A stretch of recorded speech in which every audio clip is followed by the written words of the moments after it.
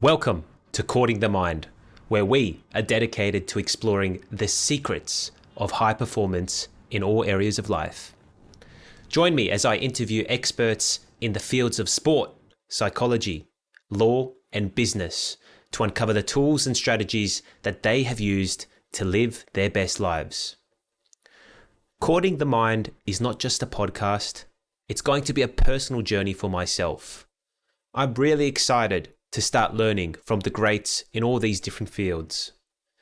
From learning to manage stress and increase productivity, to developing a winning mindset and cultivating some healthier habits. I'm here to learn and share practical and actionable advice that will leave you feeling empowered and motivated. So tune in and join the conversation. Maybe you're a business professional looking to climb the corporate ladder. Maybe you're a student looking to do a little bit better in your exams. Or maybe you're an athlete that's trying to get that gold medal and you're constantly coming second and you want to know, how can I get to that first place position? This show is for you. It's a passion project of mine and combines a few different areas of my life that I'm interested and also very obsessive over. That'd be sport, business, and law. And through these three categories, I want to bring you a unique perspective on high performance and how it's affected my life. Just a little note about me. I've been in training in martial arts for the last 25 years, and I've managed to compete at the Olympic Games and pick up a thing or two about mental toughness and discipline in achieving success on the sporting court. Now, as a business owner and legal practitioner, the value of strategic thinking and problem solving dominates my daily conscience. I'm constantly coming up with solutions and different things for my team and for my business to grow and thrive.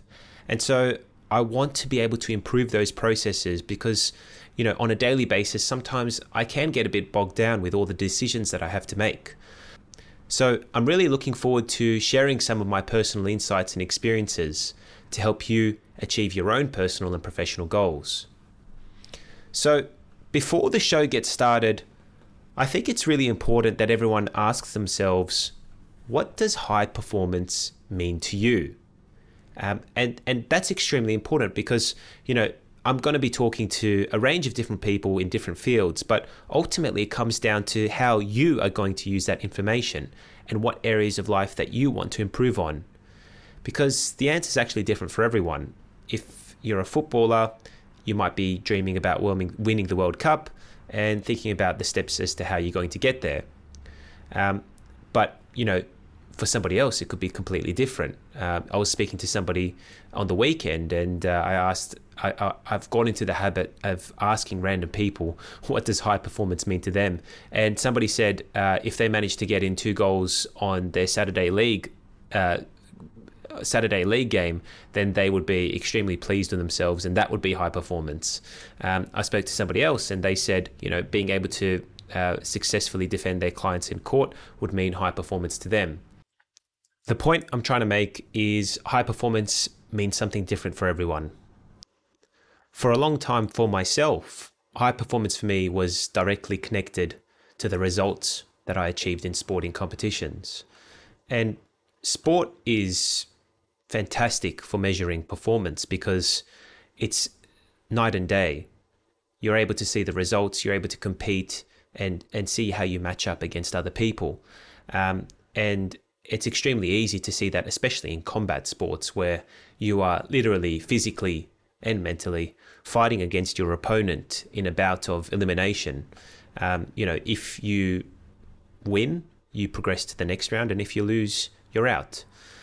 So the sport like that can be quite ruthless, and it allows you to reflect and cast judgment on yourself extremely quickly. And, that's the good and the bad in sport. And that's how I measured myself. If you received a gold medal, it meant you were a high performer. And losing first bout simply meant that you were just a low performer and that wasn't your day, or that, you could hang your head in shame and call yourself a loser.